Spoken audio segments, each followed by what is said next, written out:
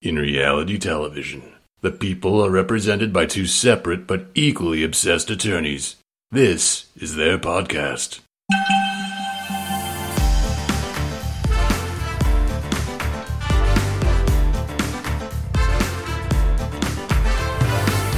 Hi, I'm Ceci. And I'm Angela. And this is the Bravo Docket. Selling a little or a lot?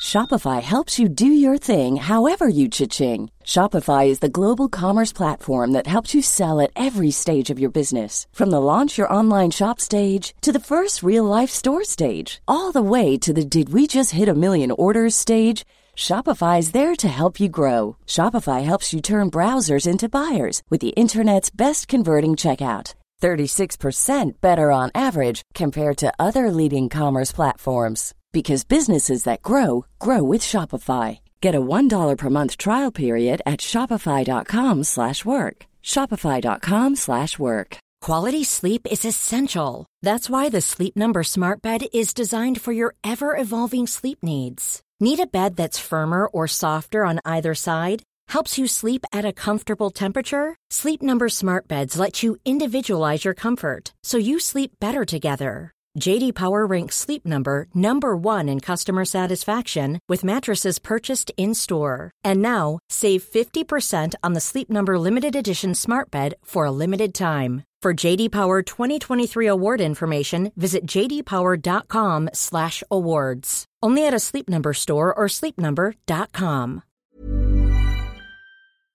In reality television, the people are represented by two separate but equally obsessed attorneys. This is their podcast.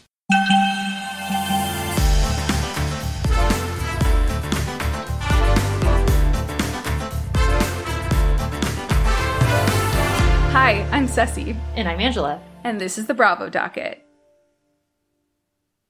Hello, everyone. Welcome back to the Bravo Docket. Today, we're going to move over to another reality TV show and talk about Dance Moms. You want to kick it off? Yeah. So I had never seen Dance Moms, but we got a suggestion from a viewer a while ago wanting us to dig into the Abby Lee Miller Dance Mom fraud charges.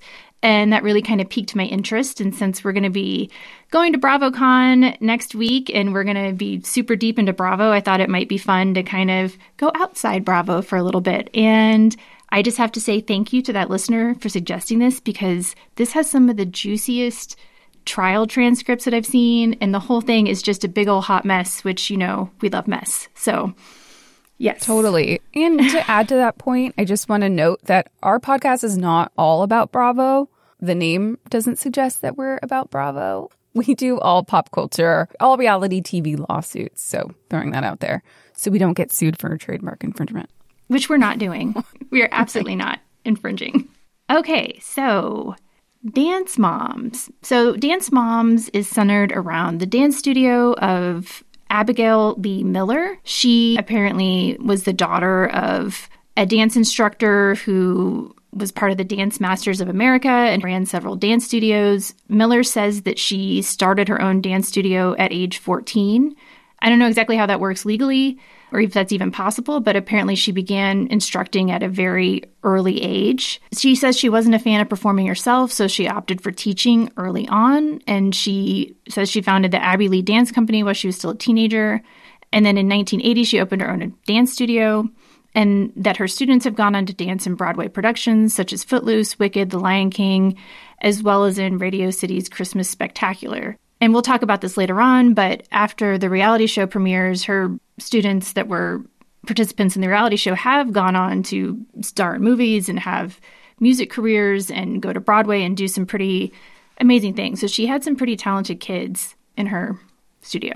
Yeah, she's a great choreographer and teacher. I've always been curious to see her dance, but I don't know if any videos of that exist. I got curious myself when we were researching for this episode, and I tried to find some, and I couldn't find any of her performances. So if any of you guys listening know where some of those are, I'd actually be interested in seeing her dance or perform. But I guess if she started teaching at 14, there probably wouldn't be a lot. Mm-hmm. So much like the Chrisleys and the Giudices, Miller And files like for all of Orange County. in all of Orange County, Miller files for bankruptcy. And it seems like this is a pretty strong trend at this point, that if you file for bankruptcy and then get a reality show as the bankruptcy is going on, you're going to go to jail. So We're not saying it's causation here, but no, there's strong correlation between people who file for bankruptcy and then end up going on TV, going to jail. Especially if the bankruptcy is ongoing while the show is airing. Again, yeah, we're not saying it's causation, but we're noticing a trend. Mm-hmm. So we have some testimony about why she filed for bankruptcy. So Miller filed for bankruptcy after defaulting on a $245,000 Florida condominium mortgage and a $96,000 mortgage on her dance studio in Penn Hills, a Pittsburgh suburb. And this was according to what her bankruptcy lawyer said. She said that keeping up with the bills in a down economy became difficult. And this is 2010, so it's not that long after the financial crash. Her bankruptcy lawyer actually ended up testifying in her sentencing, and so we know a lot more about why she was filing for bankruptcy. Do you want to be the attorney or the attorney direct examining? I'll be her attorney. How do you know Miss Miller? Miss Miller came to my office in late 2010, I believe, with financial problems and wanted to discuss filing a bankruptcy. All right, and can you describe for the court the nature of the financial problems that Miss Miller was encountering when she came to you? Sure. When she came to us, the most immediate threat was a tax sale on her property here in Pittsburgh. She was in default of that mortgage. She had not paid the taxes on it, and I believe she was in default on the mortgage of a property that she owned in Florida as well. All right. Now, do you remember which property was subject to the tax sale? It was the Pennsylvania property here. It was the dance studio. And was the commencement of the tax sale the precipitating event that brought her to you? Yes. Okay, so what we know from this is that what she was really trying to do was avoid having the dance studio that we see on the show, because apparently she owned that commercial property, from being sold off for failure to pay the taxes. And we'll talk more about the testimony from her bankruptcy attorney later on. So Miller later said, quote, "What really happened when I refinanced the dance studio building, they didn't put the taxes into escrow, and I didn't know that. I was not aware of that. And they always had been, because when you build a building, they are automatically included." She's talking about the taxes being in escrow. So I owed $37,000. So this whole thing was over $37,000. So what she's essentially saying here is she filed for bankruptcy because she wanted to be able to bring down her debts and keep her property. Now, after she files for bankruptcy, just like the Chrisleys, she ends up getting a reality show. Just like a year later, not even a year later, she gets her own show. Yeah, as the bankruptcy's still going on. And you'll see how important that is as this continues. Okay, so July 13th, 2011, Dance Moms debuts on Lifetime. And I'll just read a description. The show follows the girls on the ALDC Junior Elite competition team as they learn their dances and then compete them at dance competitions all around the country. The show features Miller as an extremely strict dance team coach who over the series relied more and more on criticism, sometimes personal, to motivate the girls, with an emphasis on hard work and competition against teammates. Every week on the show, Miller used a pyramid of individual headshots and gave feedback to each girl about her ranking, the previous week's performance, and attitude.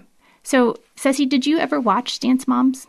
I did. I watched it when I was younger, but not to any extent where I could remember people's names or anything. And my mom watched it as well because she was a dance mom.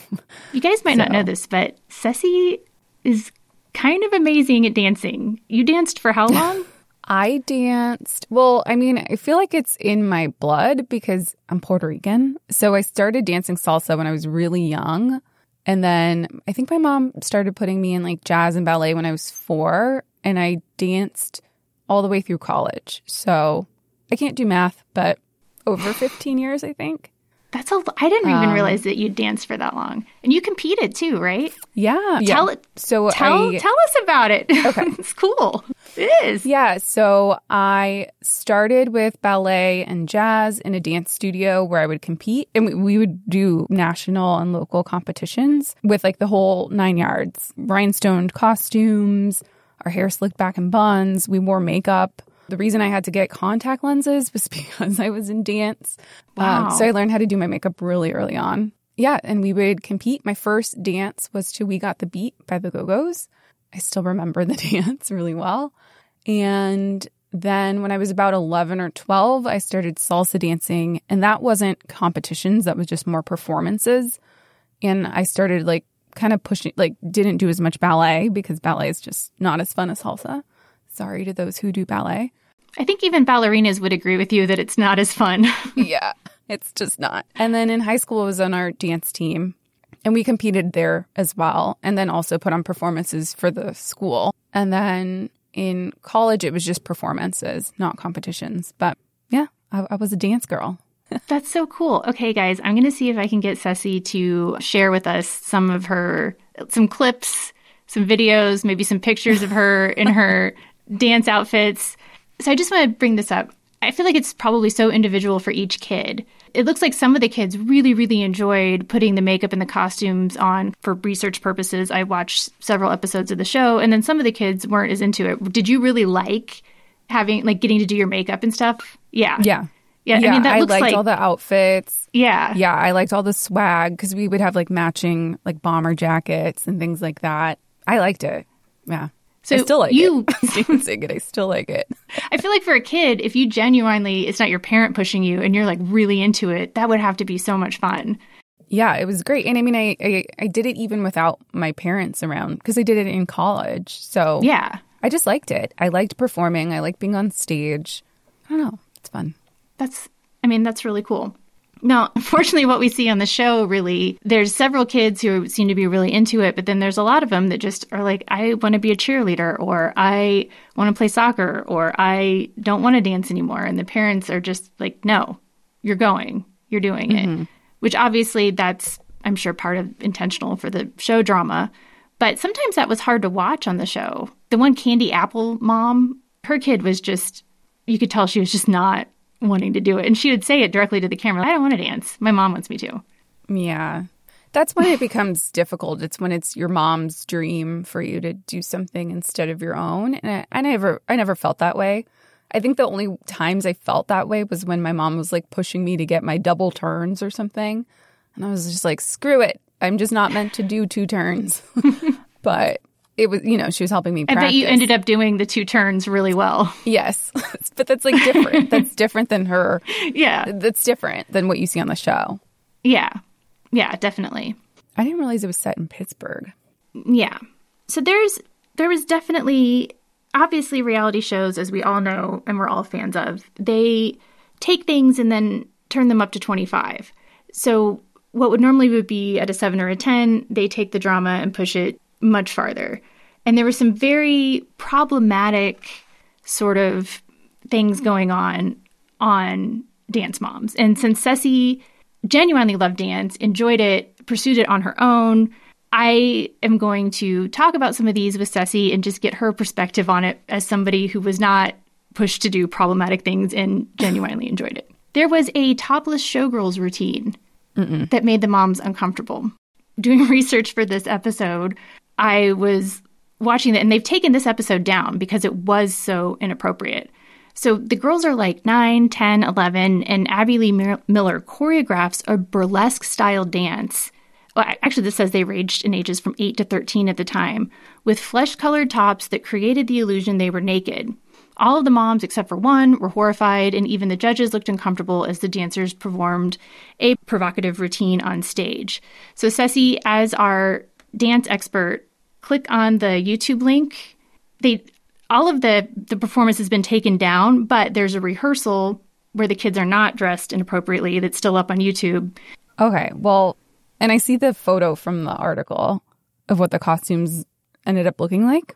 I think they were actually worse than that. There was like a tearaway or something.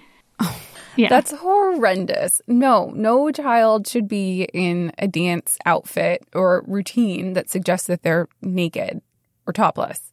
That is horrible. I mean, in my salsa dancing days, we had to perform at salsa clubs, which were, had adults and they were serving alcohol, but we were in and out. Like, we didn't even want any blurring of the lines of us being around adults.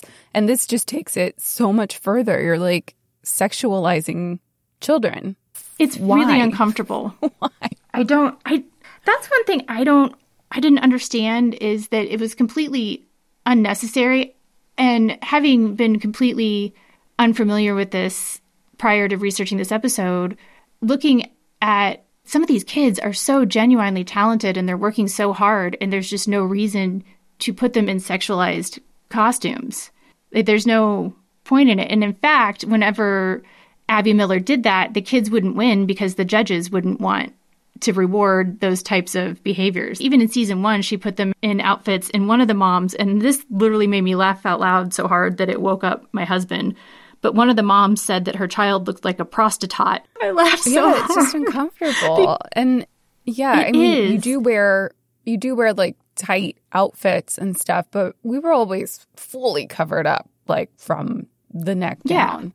But like there are a million different themes you can do this routine to. Why does it have to be burlesque? Make it fans or something. I don't know. Oh God, it's gross. Yeah, actually, now that I'm looking at this, there's way too many problematic things to even talk about. We'll probably put a link to this in the article, but that was one of the things. Another one was there was a co-ed dance routine with the kiss on the lips, and the Brooke, who was in that dance routine, talked about how it made her feel really uncomfortable, and she didn't think her first kiss should be in this manner. And then Abby actually kisses Brooke to show her that it's no big deal, I guess. I didn't watch it because the description of it grossed me out enough. So that just seemed, it's unnecessary. This says it was Maddie. Oh, was it Maddie? Mm-hmm. Oh, when I watched the episode, I didn't watch the whole episode. It was Brooke that was originally going to be doing the dance routine. So, okay. I just think you don't need to have kissing in the dance routine. That just seems unnecessary. Right. They're kids. And then in the first, they're children. There's just so many problematic things going on with this show that we would never get to the legal stuff if we talked about all of it, is what I'm saying. But this does bring us to the legal concerns for children on reality TV. So I went down another rabbit hole after watching this because I realized I had no idea like what the actual law is about having children on reality TV. And it turns out it's kind of a legal black hole because there really aren't any. It's not like when a child is acting and child labor laws apply and Fair Labor Standards Acts apply. And it's just kind of the Wild West with this. And it leaves things open for a lot of exploitation. So I found a law review article about children on reality TV, and it's called, Does Exploiting a Child Amount to Employing a Child? The Fair Labor Standards Act's Child Labor Provisions and Children on Reality Television. And this is written by Kimberly Ann Podless. And Ceci, do you want to just read the conclusion? Because I think that sums everything up. So this is from the Law Review article. It says, being filmed by a reality television show just does not constitute work, and a parent's decision to put his or her child on reality television does not transform the child into an employee. Therefore, the FLSA does not apply, and its child labor provisions cannot rescue these children from the misguided choices of their parents. Moreover, even if reality show participation were considered work, these children would be exempt from the child labor provisions as performers in a television production. This does not mean that participating on reality television is good for a child, or that no legal right or value or contractual exchange is involved. Rather, it means that, as in 2 cases, the duty to protect the child and the blame for failing to do so lies not with labor law or the media, but with the parent. To the extent that we focus on the child labor implications of reality television as a means of preventing child exploitation, we divert the focus away from the reality television parents, enabling them to avoid responsibility and risk the welfare of their children. I mean, it makes sense. It does make sense, and it's a well-written article, but I don't know that I can agree with the conclusion because there are always going to be greedy parents, and the only thing that's going to stop them is the law. So this was written in 2010. I tried to look up to see if additional laws had been put in place, and I couldn't really find anything. It seems like it's still a bit of a free-for-all. I know, again, California seems to have enacted some stronger laws, but then they just film in other states that don't have them. So yeah, and I want to defend my position. The reason I think it makes sense is because if you then implement a law that kind of undermines or restricts what a parent can do, which I agree, probably should happen in the situations of reality television or forcing your child to work or be an actor. Then there's the argument that maybe it could go too far and restrict parents from parenting. So it's one of those like double-edged sword types of laws. Yeah. So I just want to defend my position. Well, no, I think you have a good point because I think, especially with children, there's so many things that are child-specific. For some children, it would absolutely be exploitation and they wouldn't handle it and their parents would push them too far. But then for other children, they would want to do it. I really do think you have a good point because there's some things that on an individual basis would be absolutely fine. And then you're taking away the right of the parent to make that choice for a child. You probably would have handled it really well if you had been on a show younger because of maturity and work ethic. And then your parents would have protected you. But even, and so then it's how far does that law go? You know, and that's right. You know, does it go to you can't force your kid to be in baseball? But right. We're not sitting here creating the law. It's just something to think about. No, that's really interesting. That's really interesting because, yeah, it's like, well. So I guess the laws, reading from the conclusion in the law review article, it's just like, you know, we're going to let the parent decide what's best for their kid. And that's all we can do right now. All right. So now we're going to talk about another show while we're on the topic of children on reality television. And that is the show called Kid Nation, which I watched when I was younger and was actually rewatching recently. You can actually watch the full episodes on YouTube right now. But there's a lot of commentary where people call it the most unethical reality show for children. But it's very entertaining. And these kids act like adults. It's as if, what's that book, like Lord of the Flies kind of situation? Lord of the Flies, yeah. Where they're just dropped in this. I think there were two that came out around the same time. And they had like people that ran the soda shop. And then people that ran the chickens. And then they had a mayor. So it was these kids running their own city.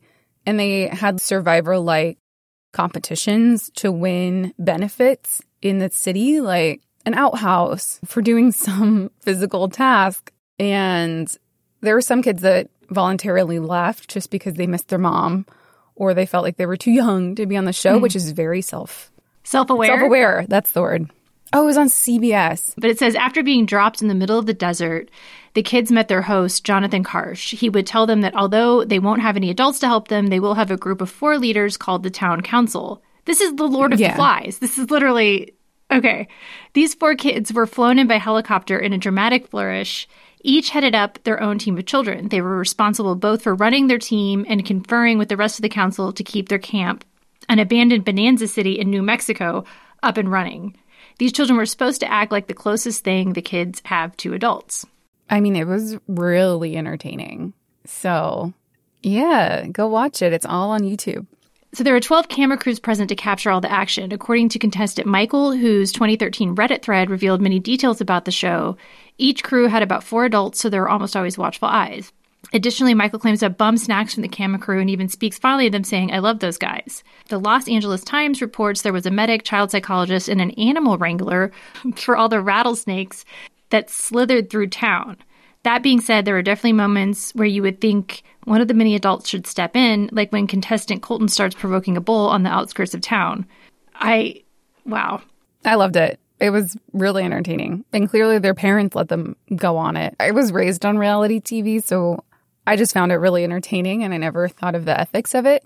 So there was also a Survivor-like show for kids called Endurance, and I remember I wanted to really be on that one. The thing is, though, Ceci, you're so smart and so dedicated. You would have excelled you would have done really well. That's a really big compliment.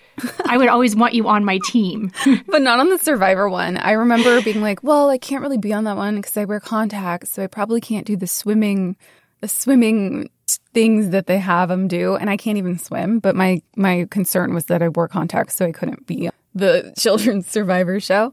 I probably would have crushed it on the kids making a town one, but no, you would do really well. You would be voted mayor or whatever, the council leader or whatever. You would have done really well on the show. Started like a gambling I would have died immediately. No.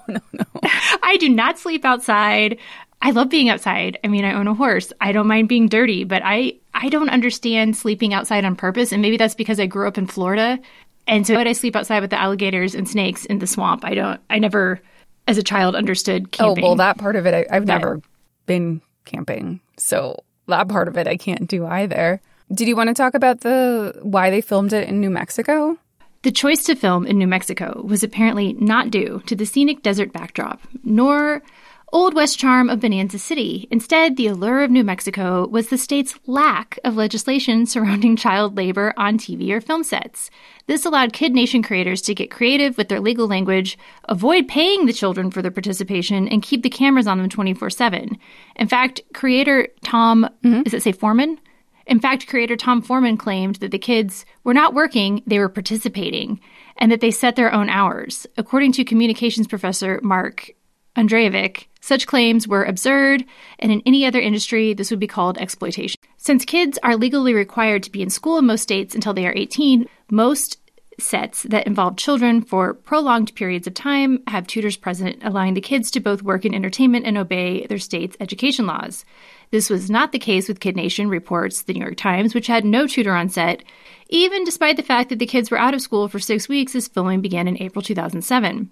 After hearing of the production's potential violations, the state of New Mexico sent a Labor Department inspector to the set. He claims he was turned away before he could see anything happening in Bonanza City, according to the New York Times. This would be illegal if it's true. Do you want to talk about the bizarre contract that the parents signed? Sure. So this is, again, we're reading from an article. It said, as if those legal loopholes and careful wordings were not enough, parents were also made to sign a detailed 22-page contract that said, among other things, that their children were not actually performing labor of any kind. Instead, they were at summer camp. You know, legally. However, the show did not even file the appropriate paperwork to house that many children for an extended period of time, making their supposed summer fun illegal. Additionally, it was not even the summer when the kids were on set.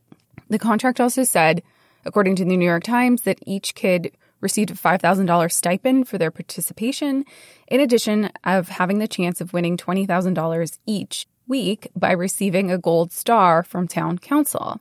It would not be acknowledged as payment for services like a wage, so the children wouldn't be employees of CBS. This clause essentially excused them from adequately compensating the children, and along with the summer camp clause, from limiting their time in front of the cameras. If that wasn't bad enough, the contract had a slew of other strange sections. For starters, one clause waived liability for emotional distress, illness, sexually transmitted diseases, HIV, and pregnancy, which came off as quite neglectful since the production involved minors. It also claimed the right to the children's stories in perpetuity and throughout the universe, and warned a $5 million penalty should parents or their children violate confidentiality claims. Okay, we have talked about how we would love to get our hands on the Real Housewives contracts, a recent one, and we've gotten our hands on the friend of or participant contract that used to be signed for Southern Charm. I don't know if that one's still used, but that one was fairly recent. As an attorney that has advised individuals and companies and reviewed contracts, I cannot imagine how this passed legal for CBS. I'm just trying to think of the insurance, the underwriters for the insurance for this, and then the risk management people. So we're going to take children, put them out. My brain is blown. Millions of people have lost weight with personalized plans from Noom. Like Evan, who can't stand salads and still lost 50 pounds. Salads generally for most people are the easy button, right? For me, that wasn't an option. I never really was a salad guy. That's just not who I am. But Noom worked for me. Get your personalized plan today at Noom.com. Real Noom user compensated to provide their story. In 4 weeks, the typical Noom user can expect to lose 1 to 2 pounds per week. Individual results may vary. Hey, I'm Ryan Reynolds. At Mint Mobile, we like to do the opposite of what Big Wireless does. They charge you a lot.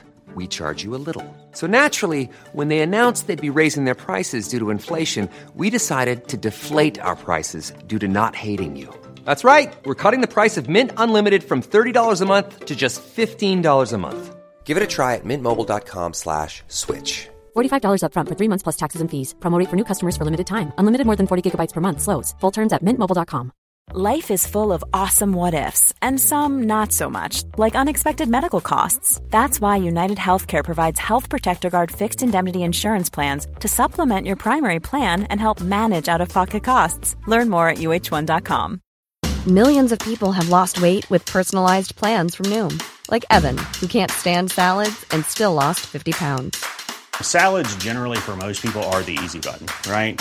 For me, that wasn't an option. I never really was a salad guy. That's just not who I am. But Noom worked for me. Get your personalized plan today at Noom.com. Real Noom user compensated to provide their story. In 4 weeks, the typical Noom user can expect to lose 1 to 2 pounds per week. Individual results may vary. My mind cannot comprehend. Yeah. And even as a parent reading this. And how would that even be in perpetuity and throughout the universe? How would that even be enforceable? I mean, it probably wasn't because there were lawsuits. I would not want to be the one arguing the enforceability of in perpetuity and throughout the universe to a judge. That sounds like something the devil would have you sign in a cartoon. Well, it exists online now if you want to go watch it. I think it's very entertaining. Of course, it's at the expense of children, which view at your own risk. But, I mean, a lot of the children have come out since. Now they're like full-blown adults, which is like, wow, I am getting older. But a lot of them have said that they really enjoyed the experience. So there's a silver lining. All right. Back to Dance Moms. There's been a lot of success. So Maddie Ziegler is a dancer. She was on from the very beginning of Dance Moms. I knew who she was from the Sia videos, and she is an amazing dancer. I didn't know she had been on the reality show, and I'd seen Sia's music videos like Chandelier and just thought, wow, that kid is amazing. So it was neat to see how she was talented from a very young age. She actually wrote a book called The Maddie Diaries, and she really praised Sia, and then she just referred to Abby as her dance teacher.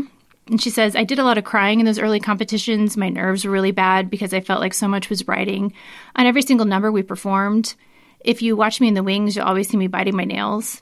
I put a lot of pressure on myself. I didn't want to disappoint anyone, my teachers, my teammates, my mom, our audience. She said of Sia, Chandelier definitely changed my life. It made me more than just the girl from Dance Moms. It opened a lot of doors and opportunities for me. And she says now she doesn't do anything that she doesn't want to do and that she learned a lot of that from Sia. Jojo Siwa is also, she's a pop star now, and she's been in a lot of things. Mackenzie Ziegler, I think, has been on like a Nickelodeon show. And there's several other Google kids from Dance Moms that became famous. There's a lot that come up. Yeah, I mean, it helps that they were on a reality TV show that showed their talent. I think that helps. Like, they were legitimately amazing dancers. I really want to see your dances from when you were younger. I'm just like so impressed. I was not like them. I bet you were. was not. I bet you were amazing. I know this is partially an ADHD thing. I know that now, but I was incredibly athletic, but also incredibly clumsy. And I didn't seem to understand right from left until I was 20 years old. Oh, I mean, I really don't know my right from my left in a moment of panic. But I think when you're learning choreography, it's all mental. A lot of the times what they tell dancers to do before you go on competition is just to sit and visualize the choreography, because with the music playing, it's just all really, it's just like you stick to an 8 count. That makes sense. I mean, I do show jumping with my horse, and you have a very short period of time to learn the course that you're jumping your horse over, and your horse doesn't get to see it before you perform. And so I have to sit and I do the same thing. I imagine myself jumping it before I go out and do it. Sometimes I've even sat in my horse's stall and closed my eyes and visualized myself jumping the jumps, because I'm allowed to walk it, but I can't get on my horse and ride it, and my horse doesn't get to see the jumps. So that makes sense. So now we're into 2013. Dance Moms has been on for 3 years now, and it's successful. And the bankruptcy case is still going on. So I really enjoyed learning about this, because we get so many questions from our listeners about, oh, if somebody's on TV, does that make them more likely to get caught? And the answer with this is yes. Can I just say, like, it depends, because, yeah, in a bankruptcy situation, you can sometimes see someone spending their money or having valuables. But in the instance of like Jen Shah, which we've spoken about, and Bethany Frankel, like we spoke about in our last episodes, those, I think you have to take the context of them a little bit more. Like if it's about proving this person's character or their propensity to lie or commit crimes or defraud people. I think that's different than bankruptcy, where you're looking at someone's financial means. But yeah, what did the judge say? In a bankruptcy case, and we talked, if you listen to our Teresa and Joe Giudice, they got in trouble. They even left out cars that they had. They didn't fully disclose everything. And the bankruptcy judge gave them several times and several chances to amend their pleadings in their bankruptcy case and declare everything, and they still got it wrong. And then they got it wrong again at their sentencing, which is part of the reason why Teresa went to jail.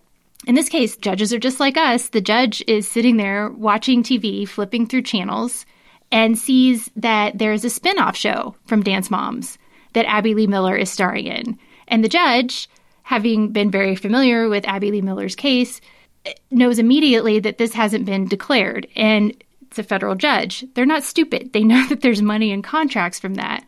The federal judge convened a hearing on February 1st, 2013, at which time he strongly reprimanded Abby Lee Miller for not disclosing hidden money in TV show contracts. The judge saw this and gave them the chance to amend it, and then they're like, oh, okay, and they immediately amended it. Judge Argesti was clearly annoyed that Miller refused not only to disclose income she earned in 2012, but that Miller struck another TV show contract in July 2012 with no mention of it in the amended plan filed in August 2012. So again, just like Teresa, who got the book deal a month before she signed her bankruptcy pleadings and then just didn't disclose it.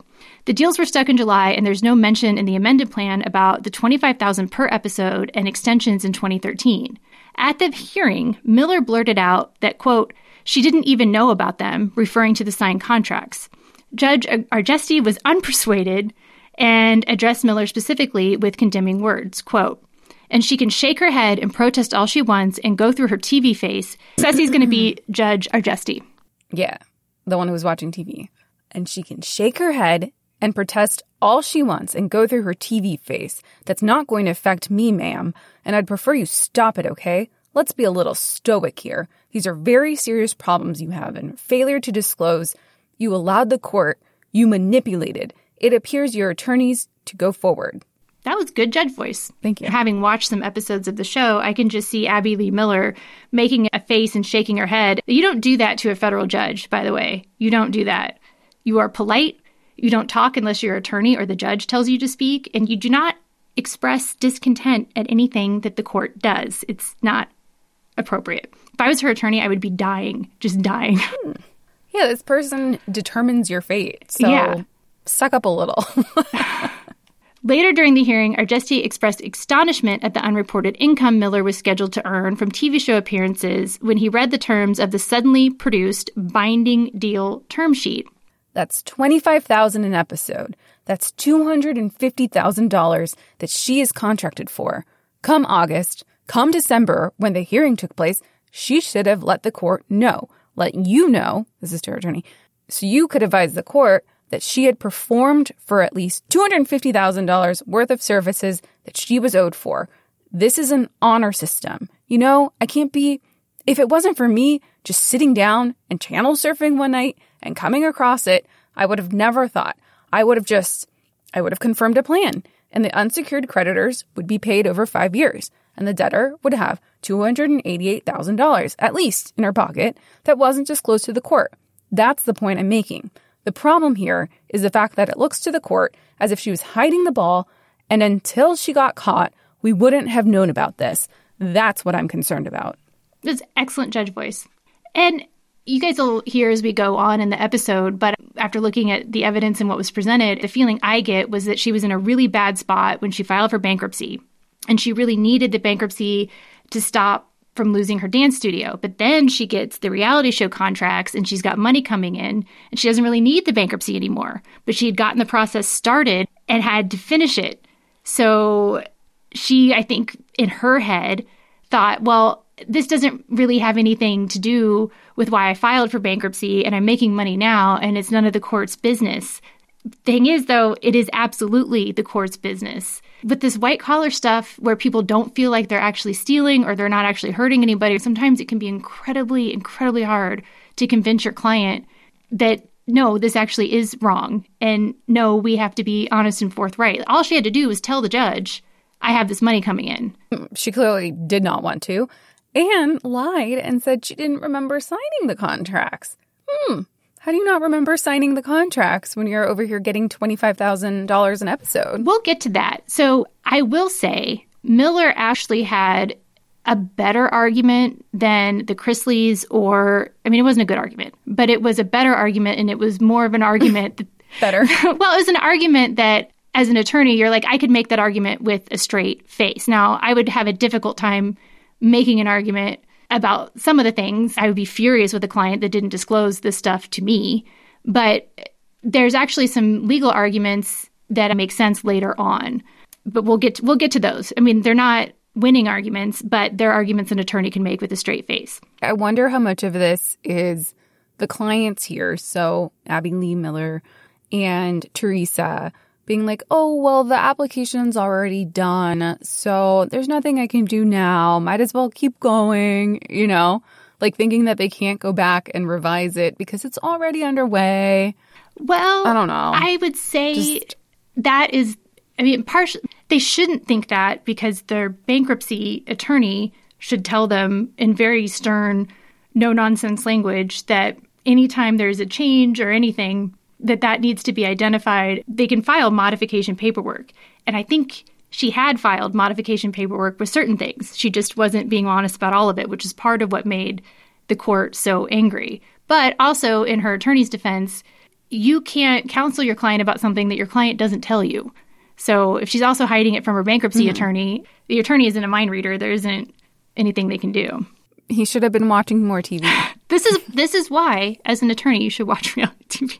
Exactly. Later on in the criminal case, her attorneys, who are different attorneys from her bankruptcy attorneys, end up arguing that, well, she ended up actually paying everybody, so no harm, no foul, which is just colloquially what they were arguing in legal language. And the court wasn't having it. So then the bankruptcy's still going on. She's getting in trouble. She has not been charged with a crime yet. But in early October 2014, there's more legal stuff because she's sued by dance mom Kelly for emotional distress following a physical altercation between them where Kelly was arrested and charged with assault. I did find this and watch it. Basically, what happens is there's a mom, Kelly, and she's really upset about something and is like, I'm going to take my daughter. Let's get out of here. And Abby's like, no, like, your daughter is 15. She can decide if she wants to stay or not.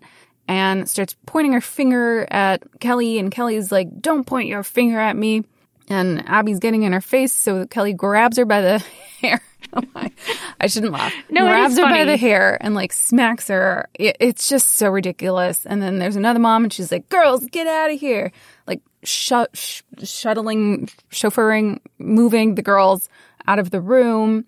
And there's just a lot of words and they call the cops and Kelly ends up getting charges of misdemeanor assault. They ended up being dropped, but then as did the lawsuit concerning the assault charge. Both of those were dismissed in November 2014, but there was a breach of contract claim additionally where Kelly sued for $5 million for defamation of character, emotional distress, negligence, and breach of contract.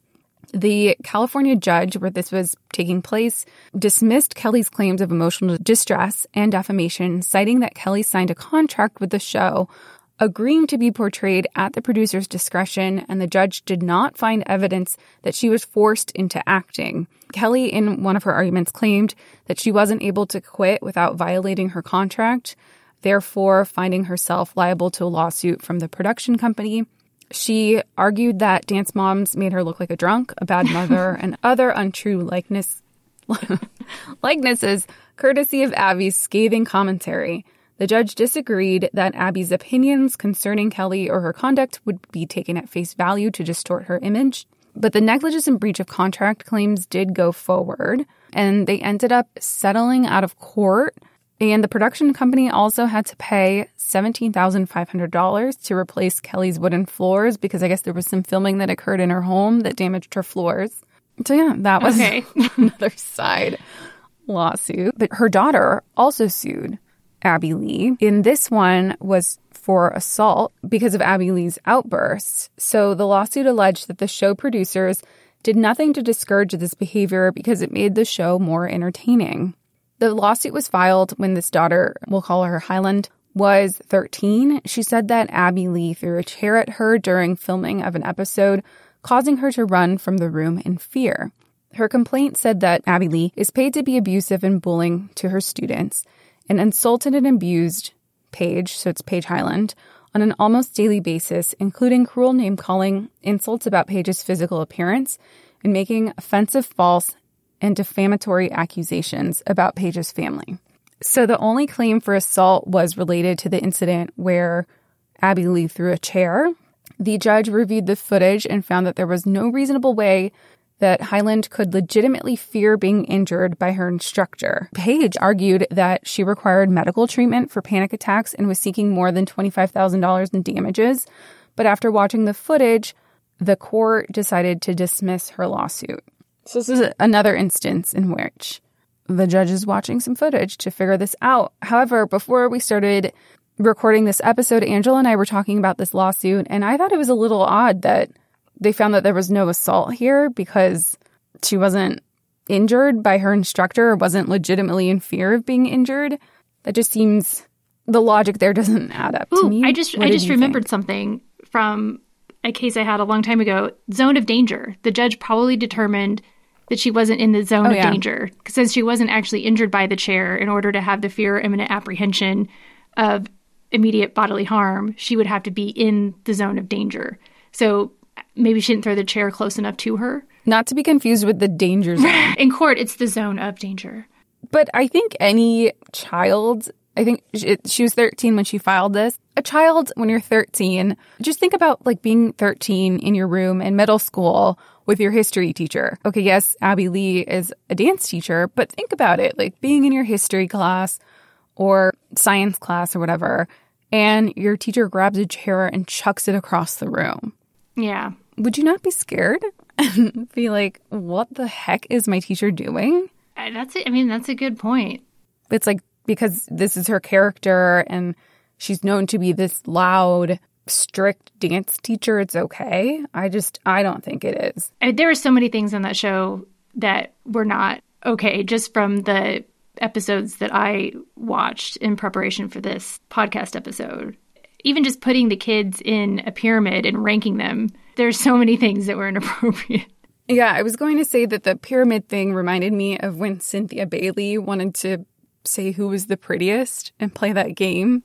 Oh, yeah. And everyone was appalled, like, on Ultimate Girls Trip. And those were adults. Those were grown women being like, oh, I couldn't possibly. And here you have Abby Lee putting them in a pyramid and saying who was the best that week. The emotional damage. Okay. So on to October 13, 2015. So Dance Moms has been on for 5 years now.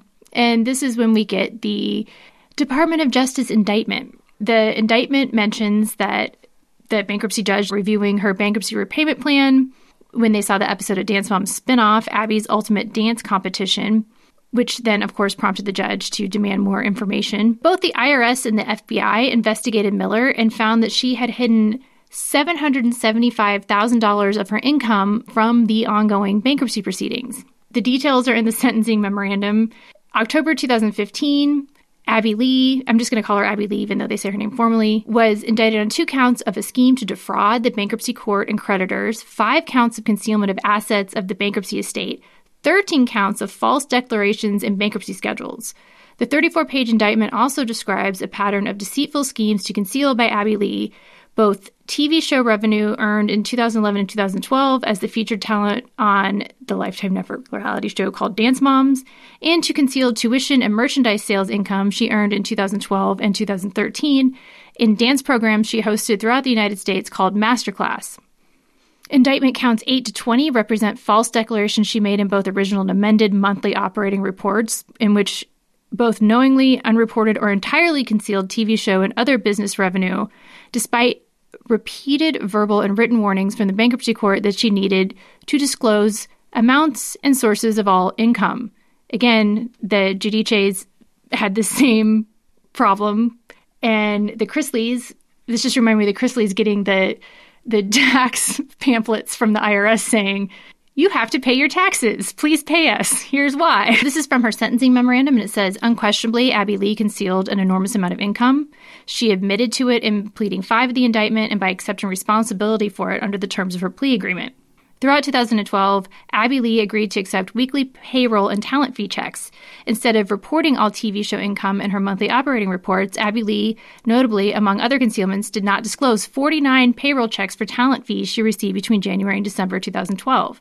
Abby Lee clearly planned to conceal this income from creditors since the revelation about the existence of this income would have gone undetected but for the fortuitous, quote, channel surfing by bankruptcy judge, the Honorable Thomas P. Argesti, who early in December 2012, shortly before the confirmation of the First Amendment plan, which is the bankruptcy plan, saw a TV advertisement for another season or spinoff of Dance Moms. This aroused Argesti's concern about Abby Lee's honesty to the court, such that he immediately canceled the scheduled planned confirmation hearing and issued a court order and demanded that Abby Lee file a supplement in support of a Chapter 11 plan, which contains any contracts entered into, income received, or future income to be received by the debtor. Abby Lee suddenly produced $288,137.57 in 49 TV show paychecks, which were promptly deposited into her attorney's escrow account on January 7, 2013. Abby Lee promptly filed 3 contracts detailing TV show income under seal with the bankruptcy court. Abby Lee knowingly concealed hundreds of thousands of dollars in income she earned during the bankruptcy. The evidence of this is incontrovertible. All the while, Abby Lee was misrepresenting, lying, and understating her assets as reported in bankruptcy filing, while continuously scheming to avoid disclosing income to the court. Did you want to talk about the June 20, 2016 charges? So it was found out around that time that in 2014, she had friends divide and smuggle $120,000 that she earned from her Dance Moms Australia Masterclass tour into the United States from Australia, and this violated the customs and immigration requirements to declare any cash over $10,000. It came out that she made them carry this money for her in little plastic baggies across the border. And so because of that, she received 20 counts of financial and customs fraud. And this got really messy as this was going on. So she's already been indicted for bankruptcy fraud. And then Abby Lee on Instagram and in filmed interviews with paparazzi claimed that the Dance Moms were the ones that were actually smuggling it and that they never gave her the money and that she never saw the money and that her attorney told her if the money's never been in your hands, that it's not her money. These Instagram posts are still available. I found them through links off of Reddit when I was researching. And Abby Lee actually posts pictures of one of the Dance Moms working at one of the merchandise tables. It says, "The real Abby Lee, today is going to be a tough day. Seems as though important facts were omitted from the case, ! Just wanted to let the world know. Moms and girls all made money. Lots of money, ! Nobody was doing me a favor out of the kindness of their hearts, ! And then she says, she posts a picture, this is the real Abby Lee, her Instagram, saying, "Whose corporation is M&M?" And then it says in like blue letters, "Whoa, that's their profit from one little trip and 3 events." And then she circles a signature and she says, "That's not my signature." I'm sure this was deleted because her attorney said that you can't do that. But she's trying to place the blame on some of her dance moms. Yeah, you also put in here a post where the caption is, "Thank you for welcoming us with open arms and paws too." And then there's a little asterisk. "Note who's setting up all the ALDC merchandise? Same one who stuffed the backpacks." It's like a little cheeky shade. So this is, again, a statement from Abby Lee. Quote, "The moms were in the lobby area. They are selling the merchandise, taking pictures," noting that the transactions were made in cash because, quote, "You can't get a credit card machine in other countries unless you have a bank account in that country and you rent them from the bank." I don't know if that's true or not. Now you would just have Stripe or a Square thing or whatever. I don't know if that was true back then. And then she says, "I can show you all the moms' 1099s for what they made." Well, now she wants to show all the documents. Not to the bankruptcy court, but now she does. Not long after she got those charges for the Australia currency smuggling, then June 27, 2016, she enters a guilty plea. And she pleads guilty to bankruptcy fraud. She has a sentencing hearing that lasted several days, in which the bankruptcy trustee from the bankruptcy testified, FBI special agent testified, accountants testified. Her bankruptcy attorney from the original bankruptcy testified. There's a lot of testimony. We have the transcripts of that testimony, and some of it is really, really interesting. I think we're going to start with the bankruptcy trustee because, one, it's going to answer a lot of questions that you guys have about how this investigation process works and what you have to disclose in bankruptcy, and it gives more context for why we keep saying they need to finish the Girardi's bankruptcy probably before there's any criminal charges. And then also it gives more context for the Giudices and the Chrisleys. This is going to be a 2-part episode. I wish we'd have gotten it all today, but there's just a lot. Part 2 is really juicy. We have testimony from the FBI special agent. We have the emails that Abby Lee Miller sent that get read onto evidence, and they include emails from producers from the show that are very interesting. And we talk about what sentence she got and why, and you'll learn a whole lot more. Yeah, and this is a great precursor to the Jen Shah sentencing because, as with Avery, I'm recording. She's almost done. What did he do? I couldn't hear anything. Oh, he opened the door and goes, hello. And I'm like, I'm obviously in the closet. Like, I'm just chilling in here looking at my clothes. Oh, he thought I was done. Well, we're almost done. But anyway, so like with Jen Shah also pled guilty. She's going to be having her sentencing hearing soon. It did get pushed. Like I'm sure everyone has seen. It got pushed to December. So this is kind of like a preview of what might occur in Jen Shah's sentencing hearing. So the level of information that's going to perhaps come out and the testimony that'll come through maybe at her sentencing hearing. It's just like an example, since I don't think we've gone through a full one yet, for our listeners to kind of get a sense of what is involved. Yeah, and if you're listening to us and you like this and you haven't listened to a lot of our past episodes and this is interesting to you, we did episodes on the co-defendants in Jen Shah's case and discussed their sentencing, what they were charged with, and how that worked out. And it's really interesting. There's a lot of detail in there. So definitely go back and listen to that while you're waiting for our next episode. All right. And on that note, we will see some of you at BravoCon, yeah. which is this weekend. We're so excited. But yeah, thank you as always for listening. Thank you as always to our Patreon supporters. We appreciate you very much. Bye, guys. Bye, legal team. The Bravo Docket is part of the Acast Creator Network.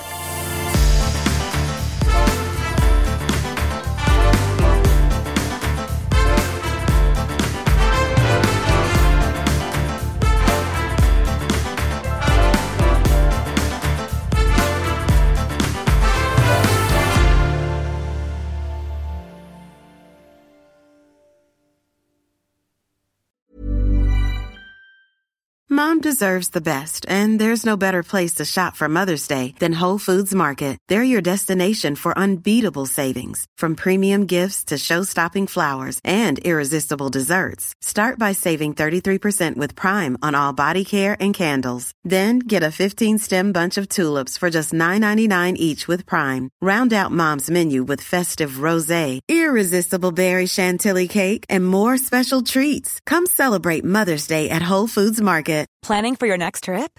Elevate your travel style with Quince. Quince has all the jet-setting essentials you'll want for your next getaway, like European linen, premium luggage options, buttery soft Italian leather bags, and so much more. And is all priced at 50 to 80% less than similar brands.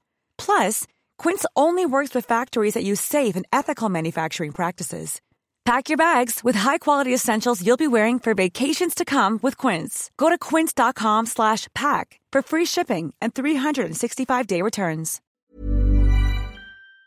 The Bravo Docket is part of the Acast Creator Network.